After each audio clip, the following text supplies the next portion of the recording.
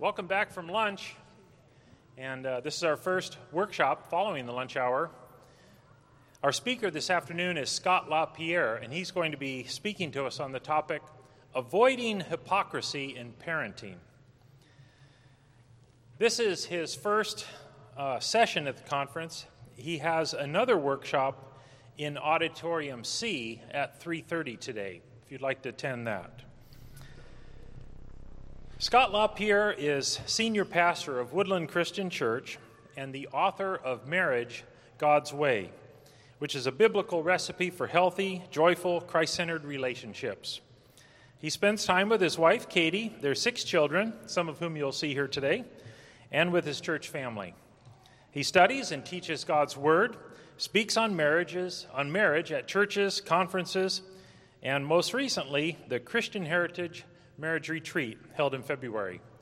We're delighted that he can be here today with his family, and he's able to share with us what God has laid on his heart. Please welcome Scott LaPierre. Thank you, Mr. Bublot. Thank you. Good afternoon. If you didn't get a handout by chance, please raise your hand, and one of my children will run them around to you. Just raise your hand and hold that up, and my children will get a handout to you that you'll need during the message. And Ray, Ricky, Johnny, just kind of stay out there as new people come in and give them handouts as they enter. Keep your hands up. I'll just go ahead and open us in prayer. Father, we thank you for this time, for the privilege of digging into your word and seeing one of these aspects of parenting, that we can become hypocrites in our children's eyes, and what a danger that is to build resentment in our children toward us. And so I pray that you would just give us insight into your word and how to prevent that from happening, and that we would raise our children in the way that you know would be best, just embracing those principles that are contained in Scripture. Thank you for each person here. Pray that you help us to just remove distractions from our minds, focus on you and the things that you want to say to us during this time. And we ask this in Jesus' name. Amen. And amen. So yes, that's my wife, Katie. 3 of our 6 children are kind of running around, and hopefully you have a handout. The New Testament is clear that one of the main purposes of the Old Testament is to provide us with examples that we can learn from. Romans 15:4, it says, whatever things were written before, referring to the Old Testament, were written for our learning. 1 Corinthians 10:6, these things, referring to the Old Testament, became our examples. 1 Corinthians 10:11, these things happened to them, referring to the Israelites as examples, and were written for our admonition or for our instruction. So because of that, because the Old Testament provides us with these examples or illustrations, I like to use it when I'm teaching. We're going to discuss avoiding hypocrisy in parenting, and the Old Testament can lay a foundation for us as we look at King David and his relationships with his sons. And so if you have a Bible, if you would like to turn to 2 Samuel 13, please. Turn your Bibles to 2 Samuel 13. As you turn there, just to save time, we don't have time to read all the verses. We're going to be briefly surveying a few different accounts. Let me just explain what took place. David had a son named Amnon, and Amnon was sinfully lusting after his half-sister Tamar. He didn't take his thoughts captive, and he didn't control his mind, and so he lusted after her so much he actually made himself sick, and he started losing weight. And then a friend of his came along and gave him this plan to have his way with her, and so then Amnon overtook his half-sister Tamar. And then David learned about it, and I want you to see how David responded in verse 21. So look at 2 Samuel 13:21 to see how David responded when he learned the news about what happened between Amnon and Tamar. But when King David heard of all these things, he was very angry. And really that's it. It just says that David got angry. We don't have to read anything else because there's nothing else discussing anything that he did, because there's no record of it. And just consider for a moment that this actually happened to his own daughter, but there's no record of David punishing Amnon whatsoever. Now, according to God's law, what should David have actually done with his son Amnon? Anyone? He should have executed him. He should have executed him. That's right. So here's what ended up happening. Tamar, she felt very violated and alone, as you could understand. You would expect her at this time to go to her father David and be comforted and consoled by him. But I suspect that Tamar knew that her father wouldn't do anything. She knew how indulgent he was toward his sons. And so Tamar went to go live with her brother Absalom. When Tamar was with Absalom, as Tamar tells Absalom what happens, and Absalom looks on his sister and sees how how she's been violated and the grief and the mourning that she's experiencing, Absalom becomes furious with his half-brother Tamar. And because David failed to do anything, Absalom decided to take matters into his own hands. And let me ask you right now to remember what Absalom did. Absalom took Amnon, and he got him drunk, and then he had him murdered. Now, David learned what happened to his son Amnon, or he learned how Absalom murdered Amnon. And so Absalom ran away. Go ahead and skip to verse 38. Verse 38. So Absalom fled and went to Geshur. He was there 3 years, and over those 3 years, it says, King David longed to go to Absalom, for he had been comforted concerning Amnon because he was dead. So after these 3 years had passed, the pain of Amnon's death had subsided. And so David starts missing his son Absalom, and he wants to be reconciled with him. But guess what David doesn't want to do with him? He doesn't want to punish him. He wants to be reunited with him, but he doesn't want to punish him for his sins. And so David's indulgent attitude that he first showed toward Amnon is now being repeated with his son Absalom.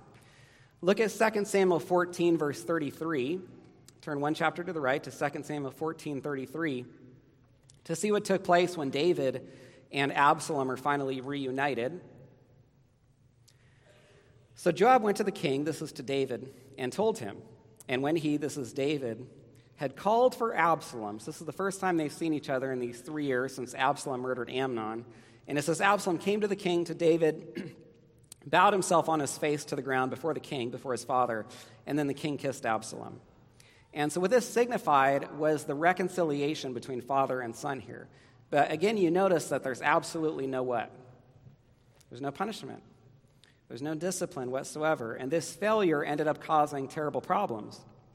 Absalom is back in David's good graces, which is what he wanted, because he had this plan to overthrow the throne, steal the kingdom from his father, and he couldn't do that while he was exiled to some other country. And so now Absalom is back home in his home country. He's in David's good graces. He's able to carry out his plan, and so he steals the hearts of the people. He turns the nation against his father. David ends up having to escape the land. Absalom even ends up taking David's wives for himself. And then this is one of the lowest moments of David's life. His men actually had to go out to battle against David's own son. And just as a father, if you put yourself in that situation and imagine what this was like for David to see his men having to go out to battle against his son like this, would have been unimaginably difficult. But here's the thing. By this point, of course, David knows the problems associated with not punishing Amnon. And of course, he knows the problems associated with not punishing Absalom. So as difficult as it would be, he's going to obey God's word, and he's going to command his soldiers to execute Absalom, carry out this judgment against this man who had divided the nation and caused all this harm, because Absalom's existence just threatens the nation, threatens to cause further problems. Of course, that's what David's going to communicate to his men, right? No, look at 2 Samuel 18:5. Turn to 2 Samuel 18:5 to see what David says to his men right when they're about to go out to battle against his son Absalom. 2 Samuel 18:5, the king had commanded Joab, Abishai, and Ittai, saying, deal gently for my sake with the young man Absalom. All the people heard when David gave all the captains orders concerning Absalom. Now I read this, and this is what I think. I look at these words and I say, are you kidding me? Are you kidding me? This is David's instructions for his men. Consider for a moment everything that Absalom has done up to this point. He is a murderer. He is a rapist. He has taken the throne from his father. He has divided the nation. He has attempted to take his father's life. And David looks at him and says what? Go easy on him. He's just what? He's just a kid. Take it easy on him. He's just a kid. There's a real danger associated with viewing our children too sentimentally. There's a danger associated with looking at our children and not being able to view them objectively or see their sinfulness because perhaps we're too endeared to them. And David is probably the best example of that in Scripture, the way that he viewed his children too sentimentally, and I think that was cause for much of his indulgence toward them. Just to save some time, instead of having you turn someplace else, I'm going to tell you about one more situation with one of David's sons, or tell you about one more of David's sons is how I should word it. That son is Adonijah. David had another son named Adonijah, and Adonijah decided that he was going to be king even though David had not chosen Adonijah to become king, and even though God, more importantly, had not chosen Adonijah to become king. And so the obvious question is, how could this young man be so arrogant? How could this young man be so selfish that he grows up and he decides that he's going to take the throne for himself, regardless of what his father David, the king, or regardless of what God wanted? And the answer to that is given in 1 Kings 1:6. It says that David had never rebuked Adonijah at any time by saying, "Why have you done so?" Now you can tell from that little account that I told you about Adonijah that he was a terrible brat growing up. You can just look back on his childhood and imagine what that was like. But yet we can read this verse that says David had never even asked him why he was doing the things he was doing. And so when you say, how could Adonijah turn out like this? How could he end up like this, making this sort of claim to the throne, this sort of arrogance? Well, this is why. David had never even questioned him, not so much as punished him. David had never even asked him why he did these things. So Adonijah's life came to an end when he manipulatively went to Solomon's mother, Bathsheba, and asked to have one of David's concubines for himself. And so he attempts to take the throne. Solomon knew that he was trying to steal the throne, so he ends up killing him. All right, now with that understanding, or looking at Amnon, Absalom, and Adonijah, we've laid our foundation here for the message. Here's what I'd like to do. I'm going to recount some situations from Scripture, and I want you to give me the name of the individual that I'm discussing. I'm going to describe some situations, and I want to tell you the man involved in each of these situations. So, a man saw a woman that did not belong to him. He took that woman anyway, and who am I talking about? I could be talking about David with Bathsheba. I could be talking about Amnon with Tamar. I could be talking about Absalom with David's wives. Even though Adonijah didn't succeed, he still tried to take a woman that didn't belong to him too. Here's a second situation. A man gave another man an invitation. This man invites this other man out, and then he gets the man drunk, and after that, he has someone murder the man. Now, who am I talking about? Could be talking about David with Uriah. I could be talking about Absalom with Amnon. And this brings us to lesson 1 on your handouts. Lesson 1 on your handouts. Resist temptation so you don't see your sins in your children. Resist temptation so you don't see your sins in your children.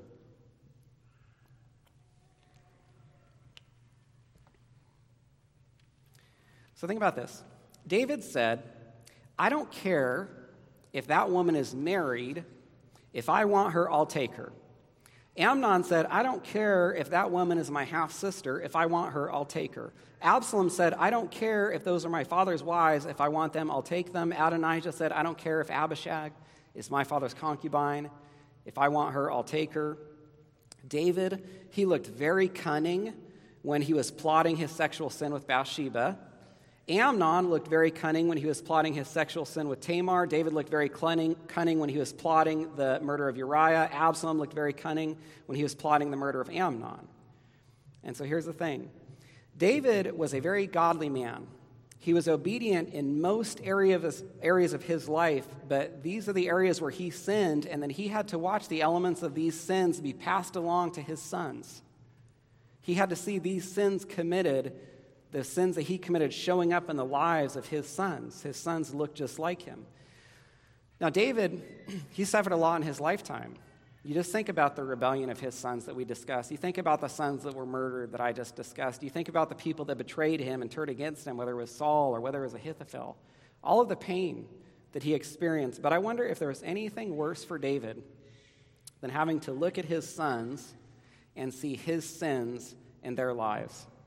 Having to look at his children and recognize that it was his sins that had been passed along to them. Because it's one thing when our children sin. But it's another thing when our children sin, but we feel like they learned it from where? We feel like they learned it from us. Here's a quote that I try to remember in my parenting. A man never sees the worst of himself until it reappears in his child. A man never sees the worst of himself until it reappears in his child. There are lots of great reasons as parents for us to be pursuing holiness in our Christian lives. I mean, one of the most obvious reasons to pursue holiness is so we be pleasing to the Lord. That's what he commands. We want to serve him. We want to be faithful to him. That alone would be a good enough reason to pursue holiness, resist temptation, resist sinning. But one other great reason is so that we don't have to see our sins passed along to our children. Let me ask you an interesting question. Why didn't David punish his sons? If you think in the Old Testament about the greatest leaders, David comes to mind. Probably Moses and David above anyone else. They're probably the two, in terms of sheer leadership, you really can't beat David and Moses. There's no other men like them. And so the obvious question is, how could such a great leader like him, how could a man who had led other men into battle and accumulated countless victories, have been such a great leader over the nation and on the battlefield and in these other areas of life, be such a poor leader at home? Such a poor leader over his sons. And I think the reason is when you look at David, you see this, he lacks this willingness to take charge of his children. He lacks a willingness to demand obedience from them. He lacks a willingness to punish them. And the reason is probably that David's sons deserve the death penalty, but David knew that who else deserved the death penalty? David looks at his sons, and how can he, who had committed so many crimes himself, deserving the death penalty, carry out that punishment against his sons, who in a sense were simply following his example? And so I think David couldn't punish his sons because of his own sin-filled past. He sees what he's done, he sees what he's done, and it prevents him from punishing his sons when he sees what they've done. He feels like he lacks the moral authority to punish them because of his own failings. When Absalom rapes Tamar, David's angry, but he takes no action because of his own sexual sin. When Absalom murders Amnon, David does nothing because he too knows that he's a murderer. And this teaches us one of the greatest lessons that we can learn from the life of David. I'd say if you read and memorized all of 1 and 2 Samuel and into the beginning of 1 Kings, this is one of the greatest lessons that you can take away. Lesson 2, on your handouts, don't let past sins prevent you from disciplining your children. Lesson 2, don't let past sins prevent you from disciplining your children.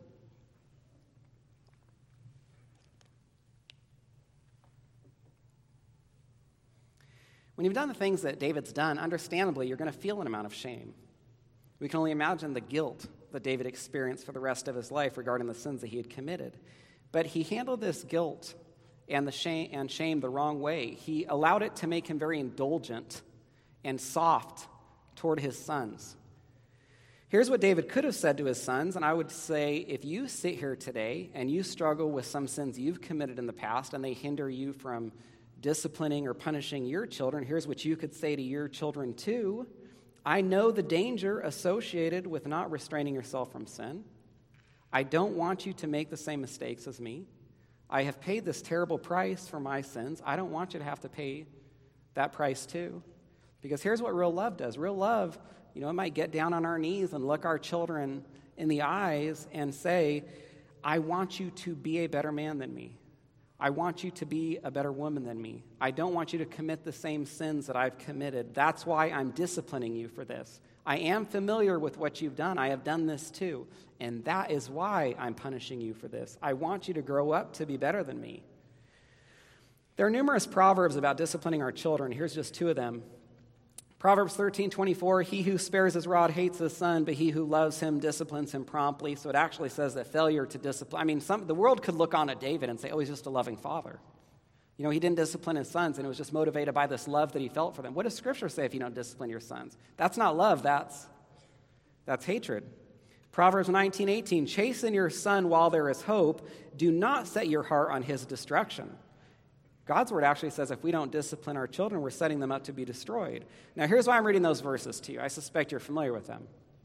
I'm reading them because neither of them and no other verses in all of Scripture dealing with discipline discuss the sin-filled past of the parents. There's nothing conditional regarding punishing or disciplining our children. If you're a parent, this is what God commands regardless of what you have or haven't done. But here's the thing. I know what you're saying. You're listening to this and you're saying, well, isn't it hypocrisy to punish our children for sins that we have committed? Isn't it hypocrisy to hold our children to a higher standard than we held ourselves? I thought you were going to stand up here and tell us how to avoid hypocrisy in parenting. You're basically telling us how to be hypocrites in our parenting. The only hypocrisy is when you hold your children to a standard that you don't currently keep. That's the only way to be a hypocrite. when you hold your children to a standard that you don't currently keep. There's a world of difference between holding your children to a standard that you didn't keep in the past versus holding them to a standard that you keep now. Because it is hypocrisy to hold our children to a standard that we don't currently keep, but it is not hypocrisy to hold our children to a standard that we keep now as a result of the gospel in our lives, as a result of the gospel working in our hearts and giving us victory over sin. One of the most important parenting lessons we can learn from David is our past are no excuse for not disciplining our children. But here's the other side of this, or you could say here's what does make us hypocrites. If we're going to punish our children when they do something wrong, then what do we need to make sure of? We need to make sure that we're not doing those things ourselves. If we're going to expect our children to do certain things, we need to make sure that we're doing those things. If we expect our children to see the seriousness of their sin, we need to make sure that we see the seriousness of our own sin. If there's some spiritual fruit that we crave or covet in our children's lives, we look at our children and you're just rattling off the fruit that you want to see from him or her. Well, you better make sure that that fruit is shown in your life. And this brings us to lesson 3 on your handouts. Avoid hypocrisy in parenting by lesson 3, modeling what you want from your children. On your handouts, avoid hypocrisy in parenting by lesson 3, modeling what you want from your children.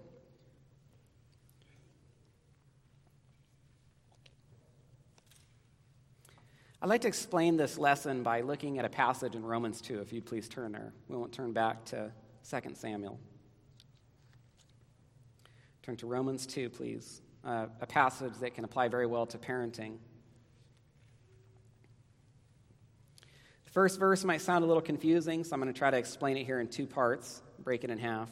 Romans 2:1, Paul says, "Therefore you are inexcusable, O man, whoever you are who judge." So Paul says we're inexcusable, or we're without excuse when we judge others, because the fact that you judge someone else is revealing that you know that what they're doing is wrong. And that leaves you without excuse, because you have demonstrated through your judgment that you know that what that person is doing is wrong. Now, if we apply this to parenting, the point is if we know it's wrong for our children to do it, then we better make sure we know that it's wrong for us to do it, exactly. And this is what Jesus meant in Matthew 7:1-2, when he said, "Judge not that you be not judged, for with what judgment you judge, you'll be judged, and with the measure you use, it'll be measured back to you." Now, I think we all know these are probably the most misunderstood verses in all of Scripture, right? People have to rip these verses kicking and screaming out of context and say that you can never judge anyone or never judge anything. That's not what's being said here. Paul is saying that if you judge something as wrong, you better make sure you're not doing it yourself, because you're going to be judged with that same standard that you used in judging others. If you look and say that it's wrong for someone else to do it, you better recognize that it's wrong for you to do it. And so to apply this to parenting, if you think it's sin in your child's life, then you better think it's sin in your life. If you think your children shouldn't be doing something, then you need to make sure that you don't do it. If you tell your child, stop whining, stop complaining, and then you walk around the house all day complaining about the weather, complaining about your job, complaining about your neighbors, complaining about your friends, complaining about your spouse. If we do this, what are our children going to think as they get older and they look back on the fact that we were regularly commanding them or punishing them for complaining, but then they think about us and they just picture us walking around regularly complaining, regularly whining about things? What are our children going to think about us? They're going to end up thinking that we're hypocrites. They could potentially become very resentful toward us. Look at the rest of Romans 2:1. Paul says, "For in whatever you judge another, you condemn yourself, for you who judge practice the same things." And so Paul says you condemn yourself because you say others shouldn't do these things, and then you practice them yourself, which is a way to condemn yourself. And taking this back to parenting, disciplining our children, it means punishing them for behaviors that we have said are wrong. But if we discipline our children for something that we do, our children are going to think that we're hypocrites. If we kind of continue with that passage from Matthew 7 again, Matthew 7, 1-2, and then after that, Jesus says, why do you look at the speck in your brother's eye? Or we could just say, why do you look at the speck in your child's eye? But you don't consider the plank in your own eye. Or how can you say to your brother, or we could say, how can you say to your child, let me remove the speck from your eye, and look, a plank is in your own eye. Hypocrite. First remove the plank from your own eye, and then you'll see clearly enough to remove the speck from your brother's. It says brother's eye, but we could very easily say your child's eye. And so Paul doesn't tell us, Jesus doesn't tell us not to take that speck away. That's not what he's saying. He just says you need to make sure that before you take that speck away, you take that plank away. Just like God wouldn't say to us, don't punish your children. You need to punish them, but you need to discipline them. You just need to first make sure that you have disciplined yourself. Let me share something that's taken place with my wife, Katie, and I. There have been these times, like I'm sure have taken place with all of you, where we have been frustrated with our children. And we're sitting back possibly after they went to bed, and we're reflecting on the day, and we're talking about some of their behaviors that have disappointed us. And if we're going to be honest with each other when we're talking about our children, this is what we have to say. They're acting like us. They look like us when they do that. We don't like it when they do this, but they got this from us. There have been parents, I've heard them complain about their children. And and sometimes you can almost see them getting angry or more frustrated about the things that their children have, as they describe these things that their children have done. And while they're talking, what can you almost see through the words as they describe their children? You can almost see those people. They look like their children. They're describing their children, but you can tell that those children inherited those behaviors, those frustrations from the parents themselves. If you were really honest with the person, you could say, this is how you act. This is what you do. Your child got this from you. That's what Katie and I have had to honestly say to each other at times.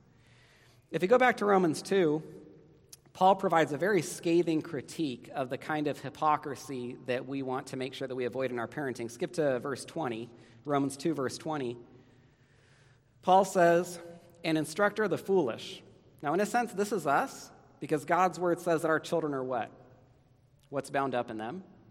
Foolishness. So Paul is talking about instructors. We are teachers of foolish people, since Scripture says that our children are foolish.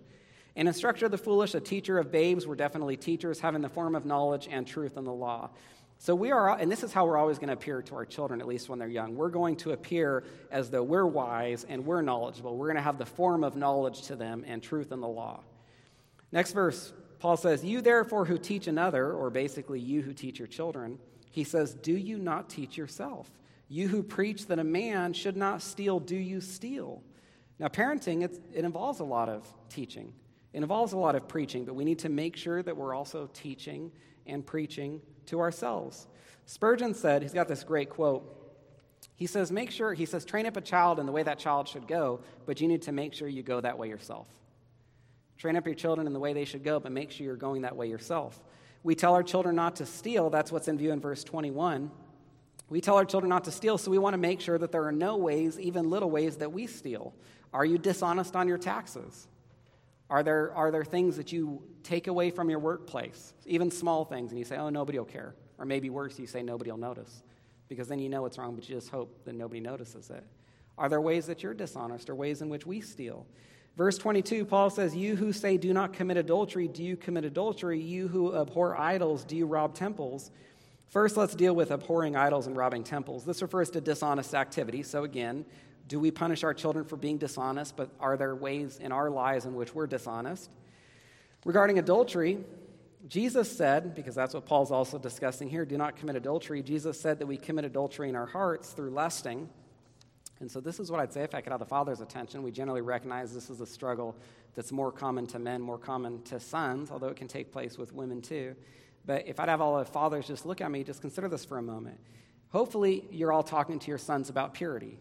That is a responsibility as fathers that all of us have, to be talking to our sons about purity. I mean, if you just think about Proverbs, and Proverbs is a record of a father talking to his son. As you read through that book, regularly it's a father saying to his son, a father saying to his son. And so the book of Proverbs can serve this very fantastic purpose of revealing to fathers what we need to be talking about with our sons. Now, of all the things in the book of Proverbs, do you know what's discussed more than anything else? The immoral woman, the adulteress. And so it just reveals how important it is, or that is probably the most common topic. I mean, you've got work in Proverbs, you've got laziness, you've got all these other things, but in terms of frequency, more than anything else is this discussion of purity. And so that reveals what we as fathers need to be talking about with our sons. But here's the thing, how hypocritical would it be for us as married men if we were talking to our sons about purity, the things that they shouldn't be looking at, the things that they shouldn't be thinking about, but we don't rip our eyes away. We don't protect our hearts and minds from thoughts, protect our eyes from going places that they shouldn't. It convicts me because I think, if I'm not honoring God in this respect, then what are the chances that he's going to honor me in the parenting? I think it's 1 Samuel 2:30 where God says, I'll honor those who honor me. What are the chances that God is going to be honoring that request of a father when he prays, when he intercedes for his children, sort of like Job did, and he's praying for his son's purity, but he's impure. It would be very hard for me to believe that God is actually going to hear that prayer or honor that request. Verse 23, Paul says, "You who make your boast in the law, do you dishonor God through breaking the law?" Now the Jews, they boasted about God's law, but then they dishonored God by breaking it. And so hopefully you can see the application here. We can very much be like this. We can present a very high view of God's word to our children, but then we can dishonor God's word by living out a very low view of it in our personal lives. And so here's what I would ask. Do we expect our children to pray? Do we expect our children to be reading the word? If we expect our children to be praying, then they better see us pray. They better know that we're people of prayer. If we expect our children to be reading the word, they better see us reading the word. They better know that we read it on our own, and they better see us reading it with them in our times of family discipleship or family worship. Do we expect our children to be committed to church and to the body of Christ?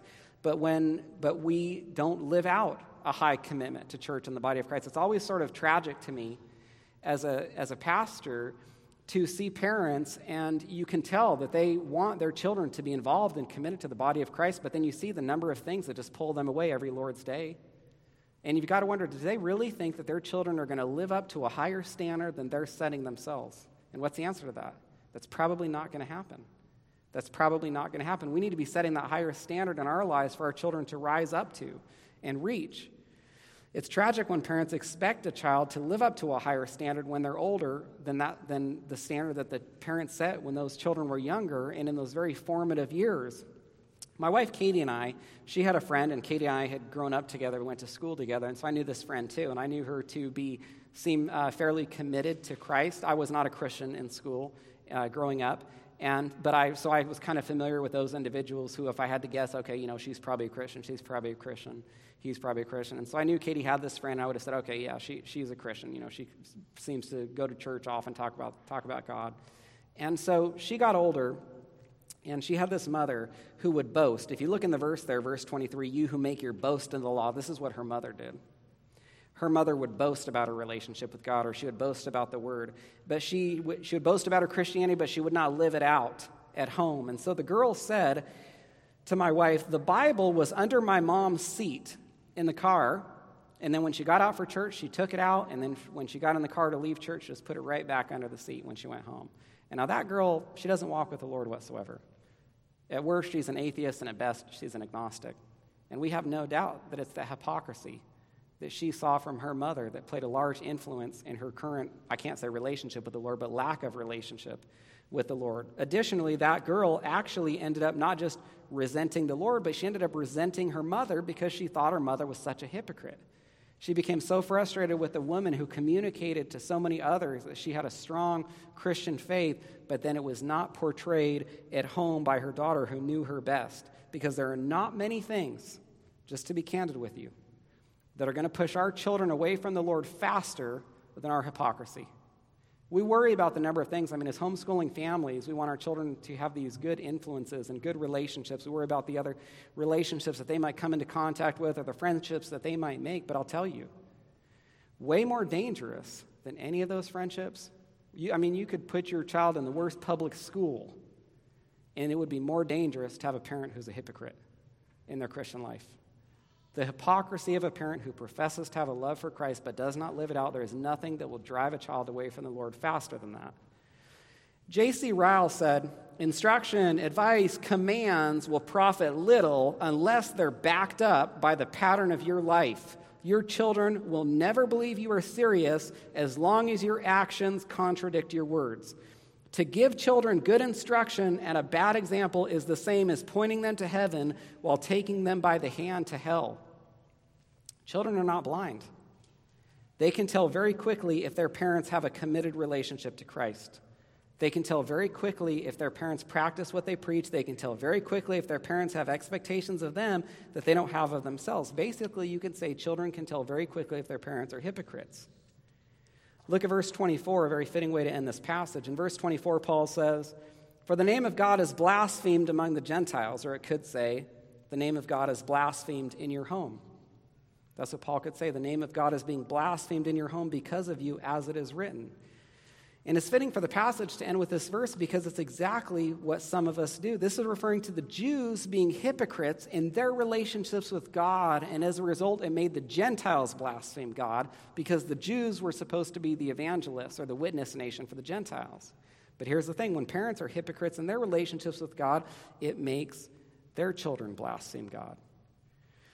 Now, if we don't want our children to think we're hypocrites, and if we don't want to make God look bad to them, we need to model what we want from them. We need to discipline our children, but first we need to make sure that we have disciplined ourselves. Let me give you a few practical examples of what this looks like. If we want our children to clean up after themselves, we need to clean up after ourselves. And I choose that because that looks fairly amoral compared to some of the immoral things of lying, stealing, cheating. But the reality is, if there's anything that you expect of your children, even something that seems as mundane or trivial as cleaning up after yourself, and you're commanding your children to keep their room clean and your room is not clean, children notice things like that. That produces resentment in their hearts. If we want our children to be on time, we need to make sure that we're punctual. If we want our children to be servants, you need to make sure that your children see you serve. If we want our children to be joyful, we need to be joyful. If we don't want our children to get angry and raise their voices, then we need to make sure that we control ourselves and speak calmly. Tell me if you notice the irony associated with this. It's bad when you're telling your kids not to yell while you're doing what? Yelling at them for yelling. How many times do I have to tell you to stop yelling? Why do you act like this? Where did you get this from? If we want our children to treat each other and others lovingly, they need to see us treating others lovingly. How bad does it look when you criticize or discipline your children for mistreating each other, but then they see you mistreating your spouse, or they see you mistreating them? We need to make sure that we practice what we preach. We need to make sure that we're not tolerating behaviors in ourselves that we do not tolerate or that we punish in our children. Because if we end up tolerating behavior in ourselves that we do not tolerate in our children are going to think we're hypocrites. They're going to grow up bitter, become resentful toward us. I think we've all heard stories about how pastors' kids can turn out poorly. And, of course, I take particular notice of those stories when I hear them, being a pastor myself. And I don't know the exact statistics. But if there really are a higher percentage of pastors' kids who turn from the Lord, I would believe it. I would believe it. And this is why. You have these children, and they look at their father standing before the church each Sunday. I can make it very personal. I have my children who see me standing before the church. I could go even further. I have my children seeing me stand before the Christian Heritage Conference, preaching these things about what other people should do or shouldn't do, and then they don't see their father or they don't see me doing these things that I tell others to do. Or they see me telling people not to do things and I do them, or I tell people to do things and I don't do them, and as a result, they could think that I'm a hypocrite. That could push them away from the Lord. So I'll just share with you something candidly here. It is definitely a healthy fear of mine. It is a healthy fear of mine. I preach the word week after week. I think my children could probably finish some of my sentences. I was at this church for a conference just last month, and I was in one of the smaller rooms, and my children happened to be sitting right up front where they were about 5 or 6 feet from me. And I was going through this message, and I actually had to tell my children to stop answering because they were answering everything before everyone else. Not because, we have our family worship every single day, for 3 hours and they've learned everything, but because they've heard me say a lot of these things that many times. And so I recognize that they could definitely be more prone to resentment or bitterness if they don't see me live these things out. But here's what else I know. I know that I am never going to obey God's word perfectly. I know that I am never going to keep the standard. As long as I'm preaching God's word and I'm preaching it faithfully, will I ever keep the standard that I set through my preaching? No, I will not, because I will never obey God's word perfectly.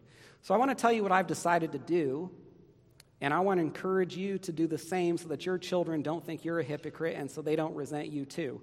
And this brings us to our last lesson. Avoid hypocrisy in parenting by lesson 4, telling your children you're a sinner. Avoid hypocrisy in parenting by lesson 4, telling your children you're a sinner.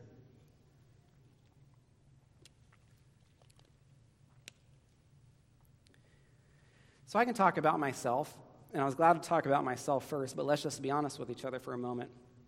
None of us are going to live up to God's word perfectly. None of us are going to live up to our own teaching perfectly. Because my suspicion is if you discipline your children for anything, if you punish them for anything, you have probably done that yourself.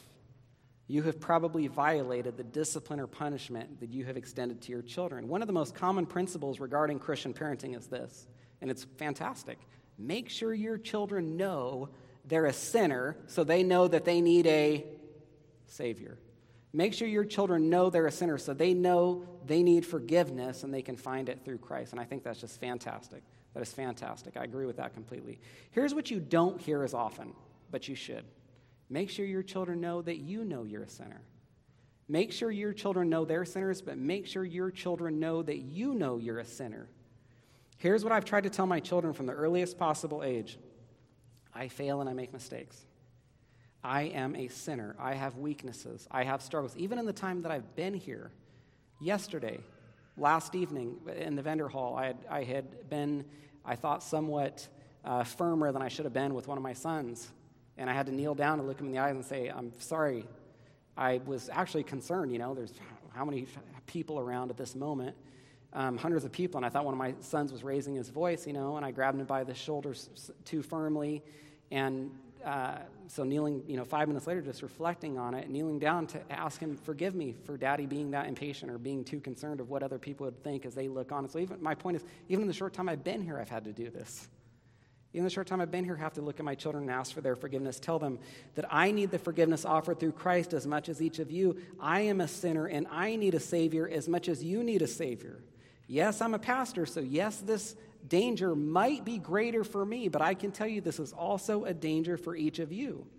The reality is, if you're a parent and you discipline your children, which you should be doing, if you're a parent and you set any sort of standard for behavior in your home, which you should be doing, at different times, you are inevitably going to fail to live up to that standard you set. And then what's the solution? Make excuses? Shift blame? Justify yourself?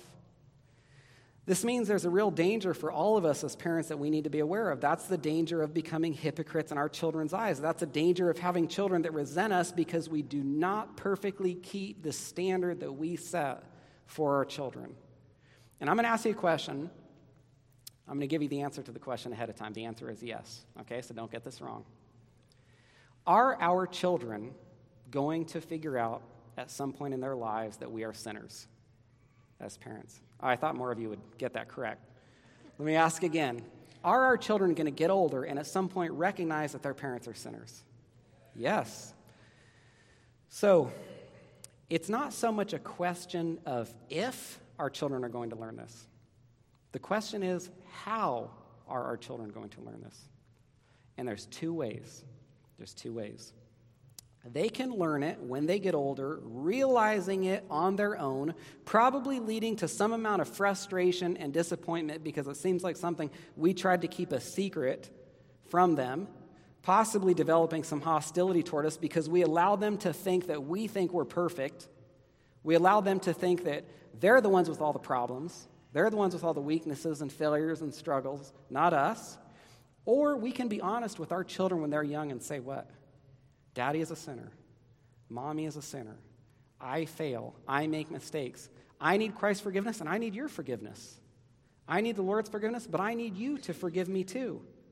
When you're honest with your children like this, it accomplishes some wonderful things. First, it's going to endear your children to you.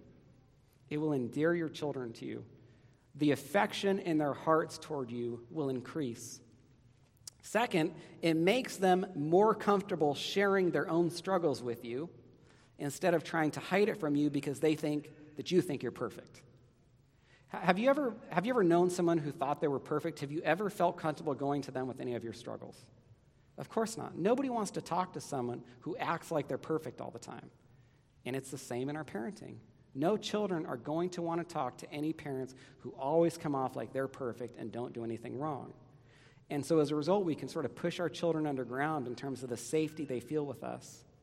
They lose their comfort associated with talking with us. They'll go and they'll look for answers on the internet or from friends or from anyone else and they'll try to hide things from us. Even when you ask your children questions, they don't even want to lie. They want to be honest with you, but they know that you never do anything wrong, so they can't admit this to you. You're discouraging honesty in your children. You're discouraging humility in your children. You're discouraging your children from confessing their sin. And so the lesson is tell your children you're a sinner. One of the best ways to do this is simply by being a person who accepts responsibility for their actions. As parents, we all want to see our children do this. We want to see our children be open. We want to see our children be honest. We want to see them accept responsibility for their actions, but it's tragic how many parents will not do this themselves. And so when you make a mistake, let me tell you what not to do. This is what ungodly parents do. This is what spiritually immature parents do. Do not make excuses. Do not blame your kids. When you lose it and embarrass yourself by yelling and screaming in your home, don't turn around and blame your children for that. That doesn't redeem you in their eyes. Don't blame your spouse. Don't blame your work. Don't come home and be impatient or slam the door and then turn around and talk about how bad things were at work today and that's the only reason that happened. Don't blame your neighbors. Don't blame your friends. Instead, look your children in the eyes and say, I am very sorry for what I did. Will you please forgive me? There was no excuse for that. Will you please forgive me? I should not have talked to you like that. Will you please forgive me? I should not have treated your mother like that. Will you please forgive me? I should not have disrespected your father like that. Will you please forgive me? When you promise your children something, you're going to get them something. Or perhaps you promise you're going to take them somewhere, and then you don't fulfill that promise or that obligation. Don't make excuses about it. Just be honest with your children. I'm not going to ask for a show of hands, but in the privacy of your own heart, how many of us have told our children we're going to take them someplace, do something with them, get them something, and we don't do it? Don't make a bunch of excuses about it. It just makes you look bad. It does not redeem you to your children. It just trains your children to make excuses when they do something wrong. Instead, say, I know I told you I would do that. I know that I told you I would get that for you. You did not misunderstand me. This is my fault. I am very sorry. Will you please forgive me? And even ask your child, how can I make this up for you? What can I do for you instead? And hopefully it'll be something reasonable, not buy them a Ferrari, right? This is what godly parents do. This is how godly parents avoid being hypocrites in their children's eyes. Now, if you don't want to talk to your children like this, perhaps because you're too prideful or perhaps because you're too spiritually immature, then what you really need to be afraid of, and I would be doing you a disservice, I would be shortchanging you in this session, not to share this with you, is you need to look forward to two problems with your children as they grow up. First, you need to look forward to them possibly not respecting you, possibly even resenting you. Second, they might end up being like you. They might be prideful. They might be immature. They won't say sorry. What are the chances that if you always make excuses, you always shift blame, you don't accept responsibility, that your children are going to get older and they're going to accept responsibility, accept blame, and not make excuses themselves? Very little chance of that. They will not be humble. They will blame others, and in a sense, they will be like you. They will be like they have learned from you. But if we will model humility for our children, if we will tell them that we're sinners, if we will tell them that we need the gospel just as much as they do, we can hopefully prevent our children from being disappointed or worse, resentful toward us. We can hopefully avoid having children who think we're hypocrites. And most importantly, we can have children who grow up seeing the gospel working through their parents. Our children can grow up seeing Christ through their parents. Because what's the main motivation behind this? Why, if we had to give one reason, do we want to prevent our children from thinking we're hypocrites? Is it because we're so concerned with them being impressed with us? Hopefully that's not the answer. Is it because we want to look so great in our children's eyes? Hopefully that's not the answer. What is the main reason? The main reason is we want our children to grow up and see Christ through us. We want them to see the gospel through us. We want our children to see the way the gospel has worked in our hearts and lives. We do not want to put a stumbling block between them and Christ. What we really want is we want them to come to recognize Christ and the gospel through us. With that, I hope I've left some time here for questions. I was encouraged to leave some time for questions, which I can take now. No questions?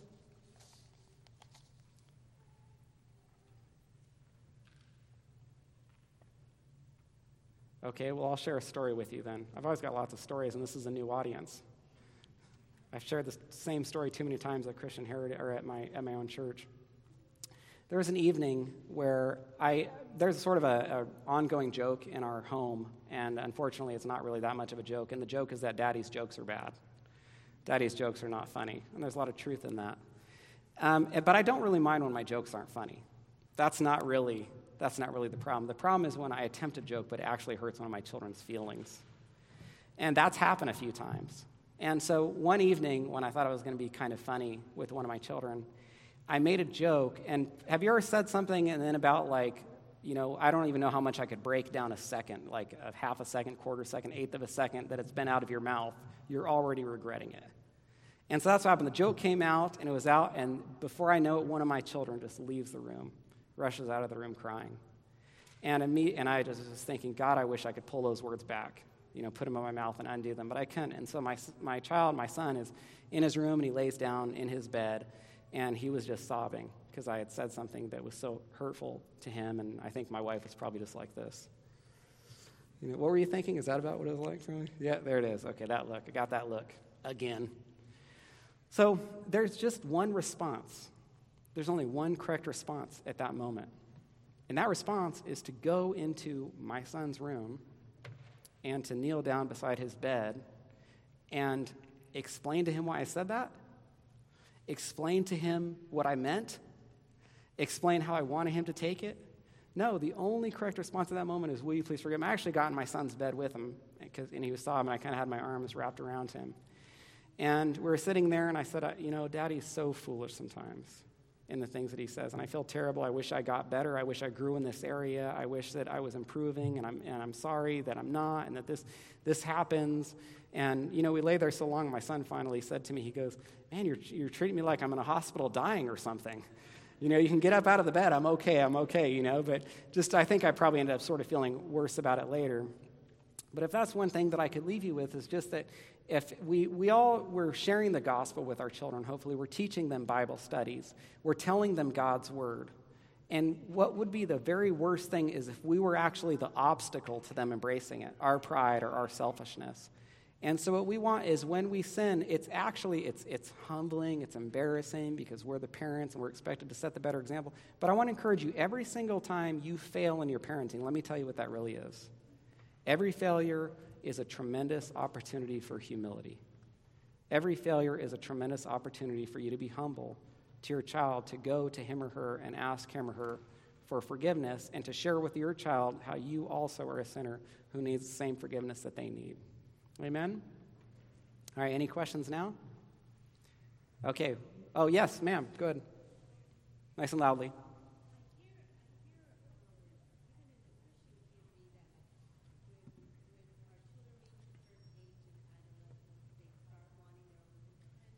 Mm-hmm.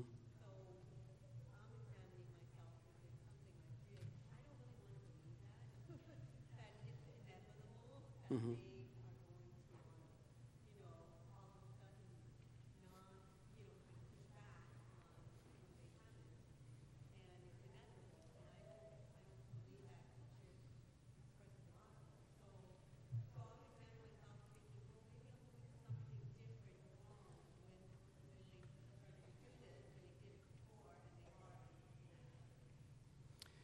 Is your question, are you asking if there's something wrong, or you're wishing your child did not desire independence?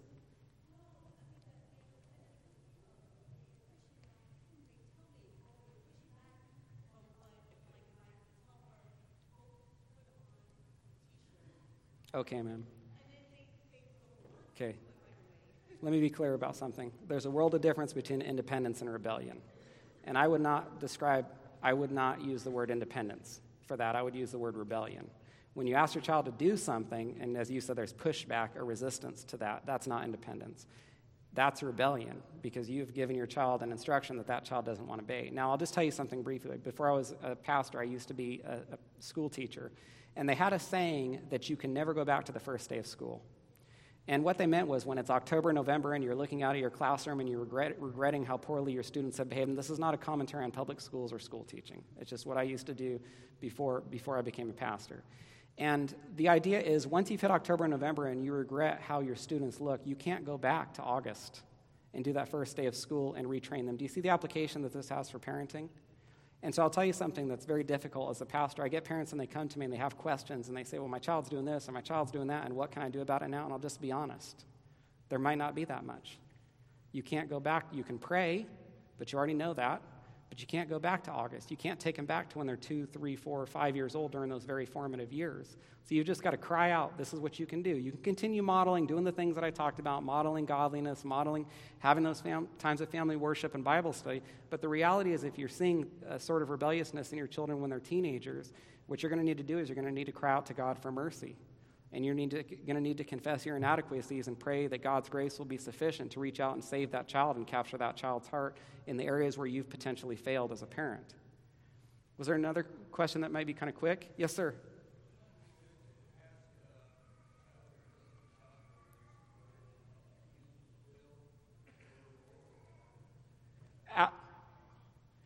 Are you talking about asking a son? Yes. Yes, sir. Yes, sir. I think that's fantastic. Briefly, everyone in my family knows I have a terrible voice. My son, I have invited to start leading the singing during our family worship, which I think probably blesses everyone. But he's only 7. And so in those opportunities I have to give my son leadership, there have been times where I took a trip last month and I was gone a few nights, and I looked at my son Ricky and I said, now, Ricky, you're the leader in the home. In my absence. You're the firstborn son that God has given me. And so we definitely want to be training up our boys to be men. We want to be training up our girls. That's my 4th workshop tomorrow. Basically the threats to biblical manhood and womanhood. And one of the best ways to raise our sons or daughters to be godly men or godly women is to be giving them those responsibilities when they're young and inviting them alongside of us in that leadership of the home. I think that's a fantastic, somewhat of a question that you led me into, which I appreciate the opportunity to share with everyone. Well said. Is that all my time, Mr. Blueblatt? Okay. God bless you guys. Thank you for the privilege of sharing with you.